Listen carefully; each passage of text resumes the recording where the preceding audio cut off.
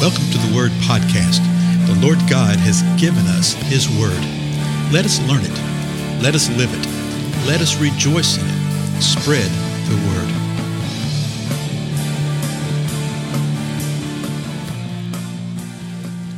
Blessings, everybody. This is Dale. Thank you so much for joining with me on the Word Podcast. We're continuing through the 119th Psalm. We're up to the new stanza right now.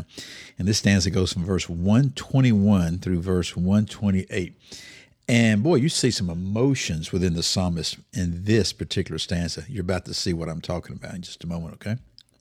We've already seen the psalmist express a lot of emotions and give us some insight and some things that's going on. There were people that were coming against him. There were enemies that were coming against him, even to the point of death, apparently, from some of the things that he said. And so I want us to read this entire psalm today. Not the psalm, this entire stanza today, and just listen to what he's saying. Listen to the emotion. There's one verse in particular that I just love because there's just a boldness to it, okay? So listen. Here's verse 121. I have done justice and righteousness. Do not leave me to my oppressors. Be surety for your servant for good. Do not let the arrogant oppress me. My eyes fail with longing for your salvation and for your righteous word. Deal with your servant according to your loving kindness and teach me your statutes. I am your servant. Give me understanding that I may know your testimonies. It is time for the Lord to act, for they have broken your law. Therefore, I love your commandments above gold, yes, above fine gold. Therefore, I esteem right all your precepts concerning everything. I hate every false way. So the emotion here is readily apparent, right? And most of the things that he's talking about here, he's already spoken of or alluded to in one way or the other. But I just love how he comes along, particularly in verse 126, and we'll look at that more in probably the next episode. And it says, it is time for the Lord to act. God, it is time for you to act. I just love that boldness. I love the way that you can say that without sin. You know, a lot of times people would think, oh, that's heretical. No. He is calling forth for the Lord. And he is bringing forth some things right here that he's already talked about earlier, how he hates every false way. Look what he says in verse 121, the first verse. I have done justice and righteousness. He's declaring, God, I have done justice. I have done righteousness. I have done what is right. Do not leave me to my oppressors. So apparently these oppressors were coming against him. And he's saying, God, I've done what's right here. You know, I haven't done anything wrong. They're coming against me. And so don't leave me to them. And then in verse 122, he says, be surety for your servant for good.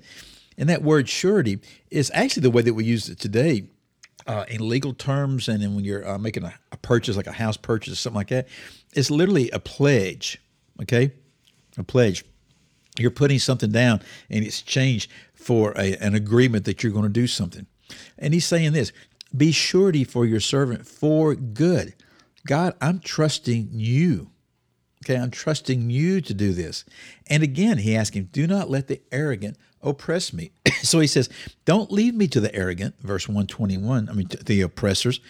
In verse 122, he says, don't let these arrogant ones oppress me.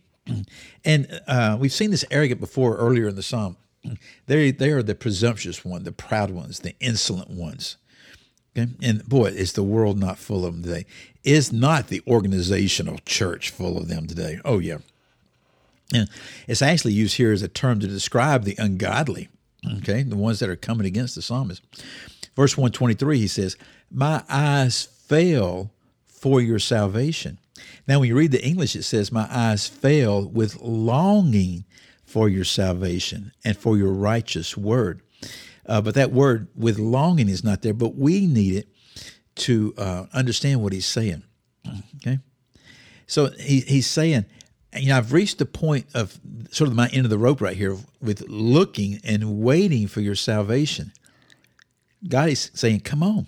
I'm waiting on you, and I'm waiting for your salvation and for your righteous word. Okay, the just rightness of your word. What you have said, Lord. The psalmist is saying, I'm waiting. I've done justice. I've done righteousness, but these oppressors are still here. Don't leave me to these guys. I'm your servant. Will you come and please save me from these arrogant ones right here? Then in verse 124, even in the midst of these very forthright requests, he says this, deal with your servant according to your loving kindness and teach me your statutes. He's saying, God, even with all this, even what I'm saying, that it's time for you to act. He said, I'm really resting and really trusting on the fact that you will deal with me according to your loving kindness. Is that not really where we all want to be? We really want to be dealt with by God according to his loving kindness. Just think about that. We don't want to be dealt with the loving kindness of man or the wisdom of man or anything like that. We want what God knows to be the best for us. So in this stanza right here, we've seen the word of God referred to as, let me see. Oh, this is one of those verses, verse 121. I have done justice and righteousness. Do not leave me to my oppressors. You know how I've said all the way through, we're going through this psalm, that there's 8 stanzas, 8 verses in each one of these stanzas, and just about every verse speaks of something of the word of God. Okay? Verse 121 does not overtly say anything about the word of God. I have done justice and righteousness. Do not leave me to my oppressors. Unless you assume that justice and righteousness are the word of God. Yes, but no, not in this case. So this is one of those verses where it's not mentioned, okay? So verse 122 is the same way, okay?